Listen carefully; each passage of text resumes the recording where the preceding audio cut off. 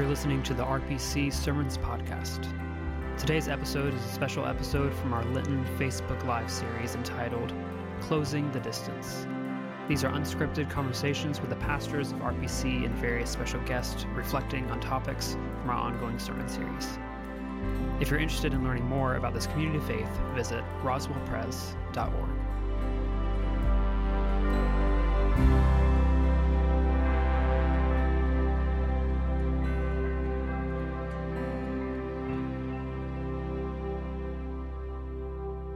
Hello and happy Monday. So glad that we are going to get to have this time together. My name is Lindsay Slocum, and I am getting to spend time today with Jeff Myers, our senior pastor, who preached an excellent sermon yesterday. So Jeff, I'm super excited to talk to you about the sermon. This whole sermon series, we are looking at things in our lives that we want to shrink. And so today we're talking about our possessions and not relying fully on our possessions. So it was a fantastic sermon, and I'm very much looking forward to talking to you about the sermon. But as always, I need to make sure we cover the really important things first. How are you feeling about the Zags? Like, you feeling good about your bracket? Have you been watching the basketball? Yeah, I've consumed a lot of basketball in the last, few days. But yeah, I'm really excited about the Zags. One of the things that worries me is, and this happens, I think, to a lot of teams that are highly ranked, is they start off slow because they're overconfident. And they start off slow, they get behind, and then they have to try really hard in the second half to come back. And luckily, they've been playing against teams where they've been able to do that. Memphis played a fantastic game. I was really worried. I didn't think we were going to be able to pull it out. Drew Timme just had a fantastic second half and really was just dominant inside. But the thing is you get further and further along in the tournament, you just can't take it for granted that you're gonna be able to come back because the teams are so good. You get anxious, nervous. So I'm a little worried. One of my really good friends is a huge Arkansas fan. So I'm a little, that's a little problematic in our relationship right now, since that's who they're playing in the round of 16, but I'm excited. And well, hopefully they got to win a national championship finally. Well, I was going to say, did you pick the Bulldogs to go all the way? Yeah. Okay. I picked for many years to win it all, and so I'm just waiting to be right one year. And of course, I'm certain that you're also watching women's college basketball, and you are watching as the University of South Carolina Gamecocks, as usual, are just owning the women's bracket. So I just want to make sure I've watched some of that. Yeah, and a lot of people don't know this, that women percentage-wise are better three-point shooters and free throw shooters than men.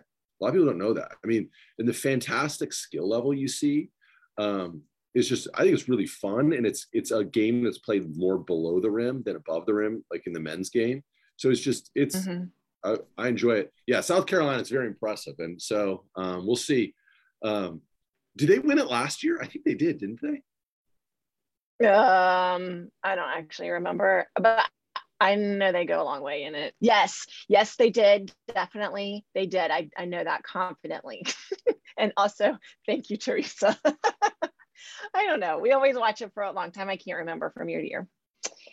Anyway, okay, good. Well, I did watch the Memphis game, and when they played the Memphis game, it was a really good game. So I just wondered if you were keeping up with the basketball. Definitely.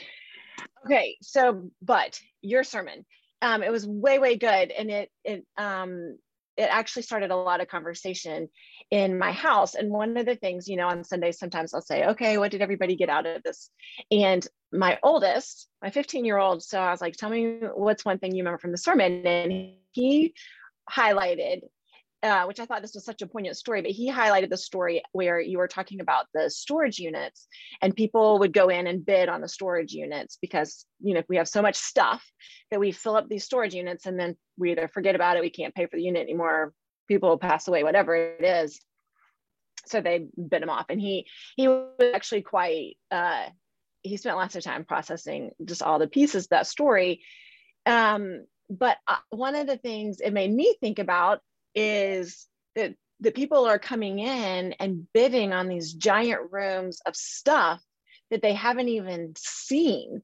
And so I'm just wondering, kind of, even especially in the context of what we're talking about in the sermon series, like, what does that say about us as people, that we want to go buy somebody else's stuff? We haven't even seen what it is. We know it's somebody's stuff that they didn't need in their house, that they put it in a storage unit, but we're going to go buy it so that now we have all of that stuff. Well, I think, and a lot of folks mentioned this to me. I haven't seen the show, but my wife has watched it and was telling me about it. It's called Storage Wars. It's kind of a reality show where people go to auctions and buy a storage unit. The belongings that are in storage units. And she said that the thing is these people that are buying these units become very good at, it's almost like picking stocks or something. They get very good at being able to see what the items are up front, and then guessing at what's behind and what a value could be and what they can buy it for, and then resell that stuff for. So I think that's what a lot of it, especially on a professional level, it's these people are professionals and they're, reselling a lot of these items on, eBay and other marketplaces. But I think your question gets to an interesting,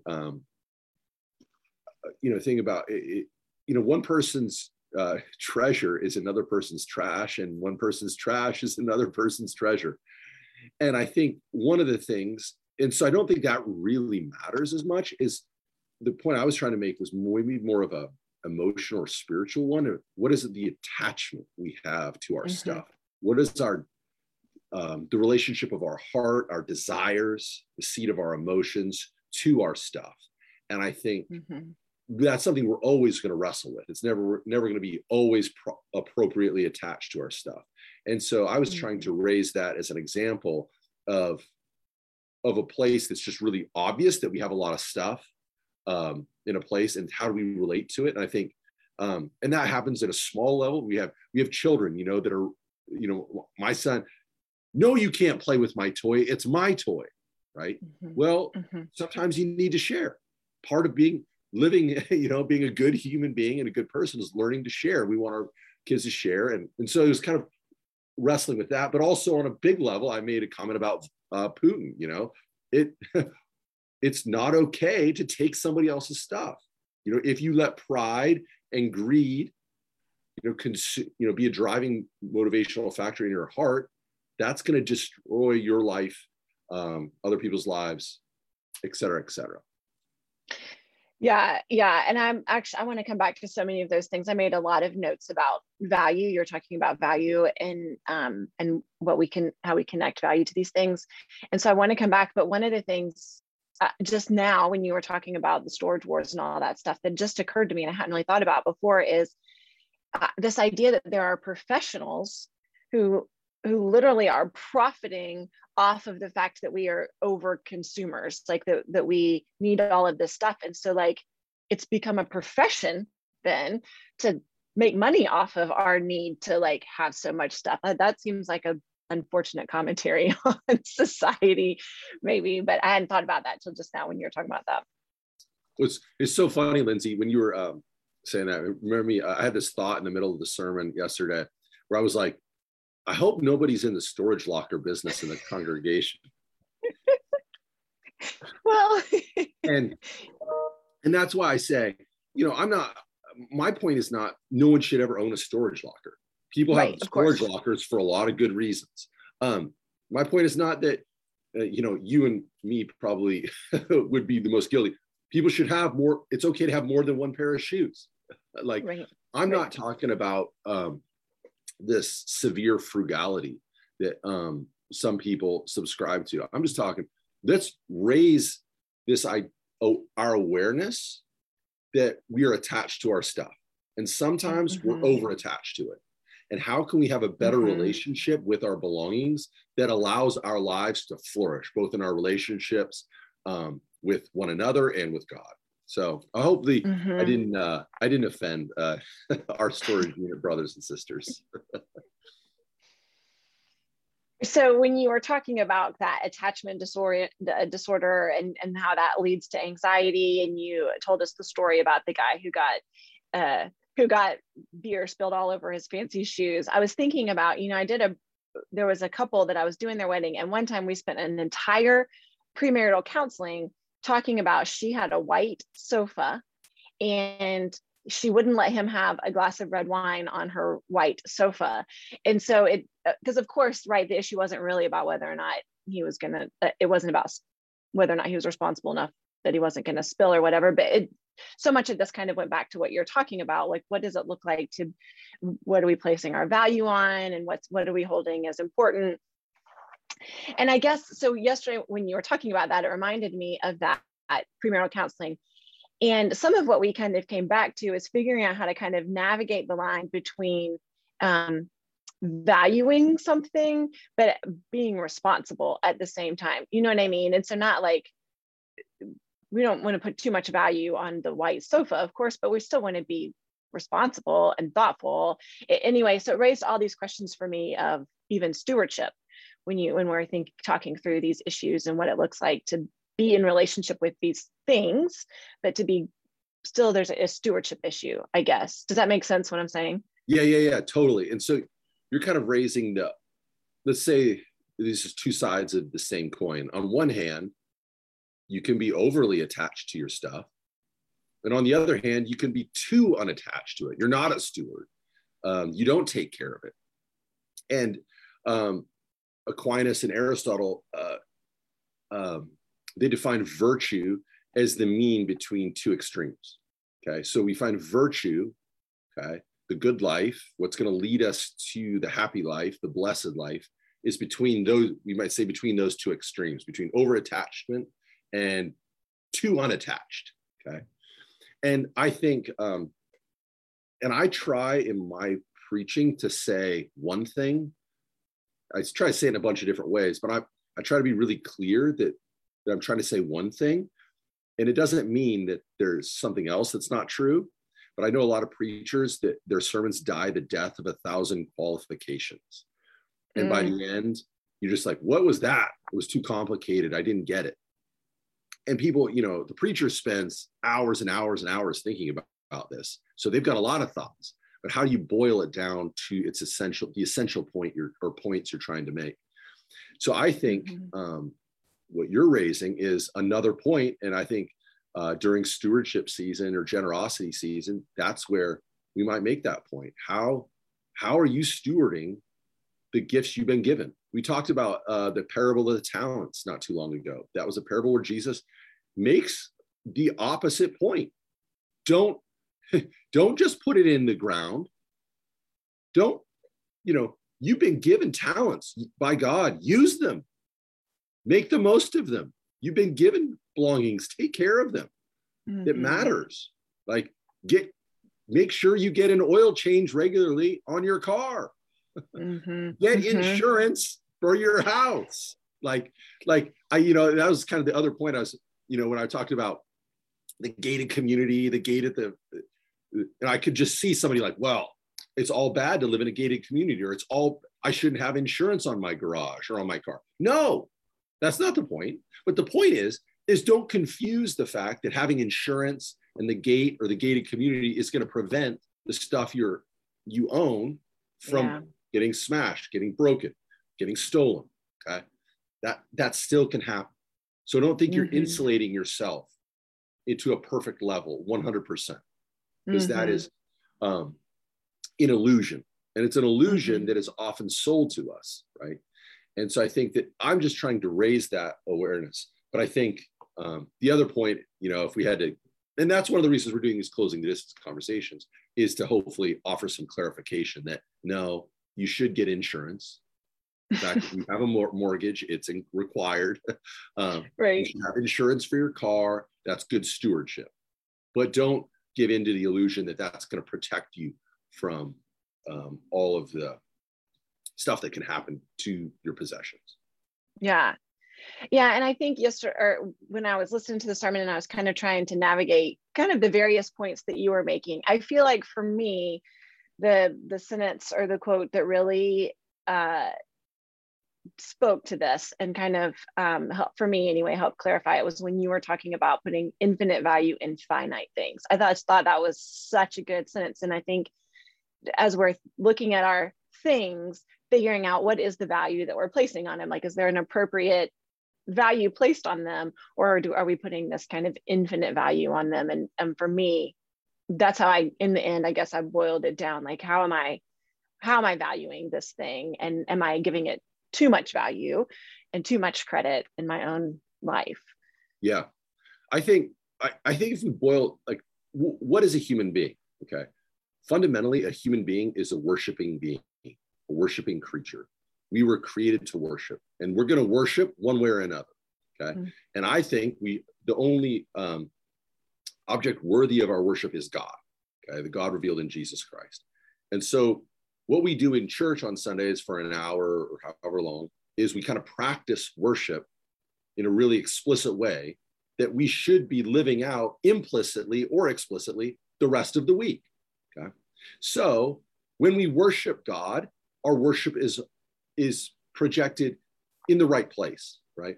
Whereas when we forget that fact, we often begin worshiping our possessions and we turn them into idols. Mm-hmm. And we often don't even recognize we're doing it because it's so insidious, it's so subtle, it's so compelling. And the human heart, as we said yesterday, John Calvin says the human heart is an idol factory. Mm-hmm. Okay. So that's what, and again, this is stuff is in the back of my mind when I'm talking yesterday that I didn't make explicit, but that we are fundamentally worshiping creatures. And if we define human beings as worshiping creatures, then we begin to understand, this is why we ascribe infinite value to finite things, but we should only ascribe infinite value to infinite things. And I would say the infinite one. And then it will be, our loves will be aligned rightly. Mm-hmm. Mm-hmm. So on a little bit of a side note, but related. So this Wednesday morning Bible study, we're studying 1 Peter. And what's really interesting is that Peter, all through 1 Peter, he keeps talking about the perishable and the imperishable. And he keeps pulling things that we would consider imperishable, like gold and silver, and making the point that even those things are perishable. And that when we look at what's imperishable, then is that which is happening through Jesus Christ, the love that comes through Jesus and salvation and whatnot. So anyway, just when you were talking, that reminded me that Peter is talking about those things that we feel like gold and silver, these things that we constantly are lifting up of being such value, that as a person of faith, as a Christian, we know that there is that which is infinite, that is worthy of that infinite value as well too. So yeah, that's good. That's good. Well, the Bible was written in the context of the Greek world, right? And one of the problems in the Greek world that people were wrestling with is the transience of life, the way that things are ephemeral. They're here one day, they're gone the next. Mm-hmm. And if you read Plato, that was a lot of his ideas. How do we get from the world here to the world of the forms? How do we escape this world? Because this world is always changing. There's nothing we can count on. So you had Stoicism. Let's just sit back, right? Epicureanism. Let's give in to the change. Okay, so there's all these ideas. And Christianity was this response that the infinite had come in the flesh in Jesus Christ. And there's this meeting of the finite and the infinite. Okay? And so I think that we're always pointing to Jesus Christ, the visible representation of the invisible God, where those intersections happen, where we see the infinite meet the finite. But we're always trying to, as you say, worship, whether it's gold, silver, our stuff, invest infinite value to those things that they just can't carry it. Mm-hmm. Yeah, that's really good. This idea of the finite and infinite meeting in Jesus Christ. And then as we think about how we go about assigning value, then we look to Jesus to see how Jesus was assigning value. And what we see is that, we can see that Jesus assigned value to relationships and loving people. And that's really good. I thought about using a sermon anecdote about, I think we all have, we all either have been in relationships or we've had friends who are in relationships where one of the partners was a clingy boyfriend or a clingy girlfriend. And what we see when we observe that is that somebody is not allowing the appropriate kind of love. There's like attachment, but there's also, you have to let somebody be themselves. If you can't be apart, if they're, oh, I need to be with you 24/7, like, you know, all this, we recognize there's something wrong there. There's too much. It's too much of a good thing. It's good, but there's too much. And I think that's, it's kind of that relationship. And if you've ever been in a relationship like that, it's not fun after a while, you know? And if you've had friends or family members in those kind of relationships, you're like, isn't that annoying? Isn't it too much? And so that was something in the back of my mind. Another way we see this in human relationships. Right. Okay, so then one other thing that this all made me think of, and maybe we've already begun to address this, but I remember in college one time, so I'm a religion major, so we're sitting around like, I mean, a college student who's a religion major, you don't ever say anything that's applicable to the real world. It's just all like contemplation of random things. But anyway, after one time we got in this whole conversation about St. Francis, right? So St. Francis grew up as the super wealthy guy and then like sells everything and takes these vows of poverty. And so the question is like, if we're being super faithful, then God talks a ton about like all the stuff that you're talking about. Scripture is very clear about not being tied to our possessions and what's perishable, what's imperishable. Scripture is super clear. So anyway, we have this whole conversation. Then if we're going to be super faithful Christians, is that what we're doing? Do we need to be selling off all of our things and taking these vows of poverty? So I'm curious then how your sermon, how you would answer that if you were sitting around with college Lindsay and all of her religion major friends. Sure. No, and I think that's a great question, because I think that's something all of us, when we read certain passages in Scripture, we're like, wait, am I supposed to give everything away? And my question to college-age Lindsay would be, is God calling you to? That's what I said in college. Yes, I'm so excited. I mean, you know, there's a reason the Franciscans, okay, tradition of St. Francis, have a vow of poverty. Okay, that's a vow you take, right? That's you're called into a monastic lifestyle. Okay, and there's certain things that are required, but it's not something, it's set apart. It's not everyone is required to do that. Okay, but some people are, and we should discern whether God is calling us to.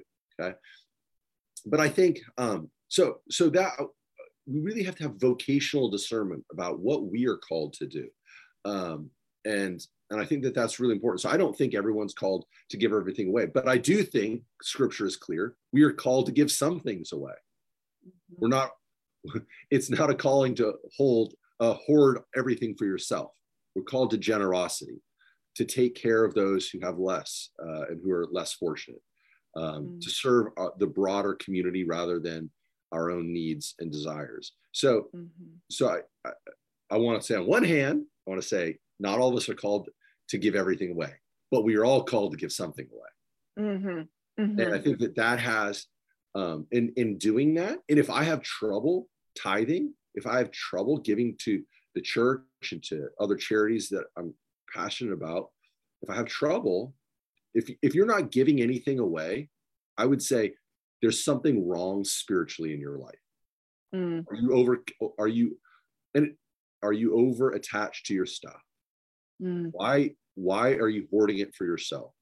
And it doesn't have to be everything. Remember the widow's mite. Jesus sees the woman throw her just few little coins in. He says she's given more than all the rich people who are given their bags of money. So it's not just how much, but it's that the spirit in which you give in your heart.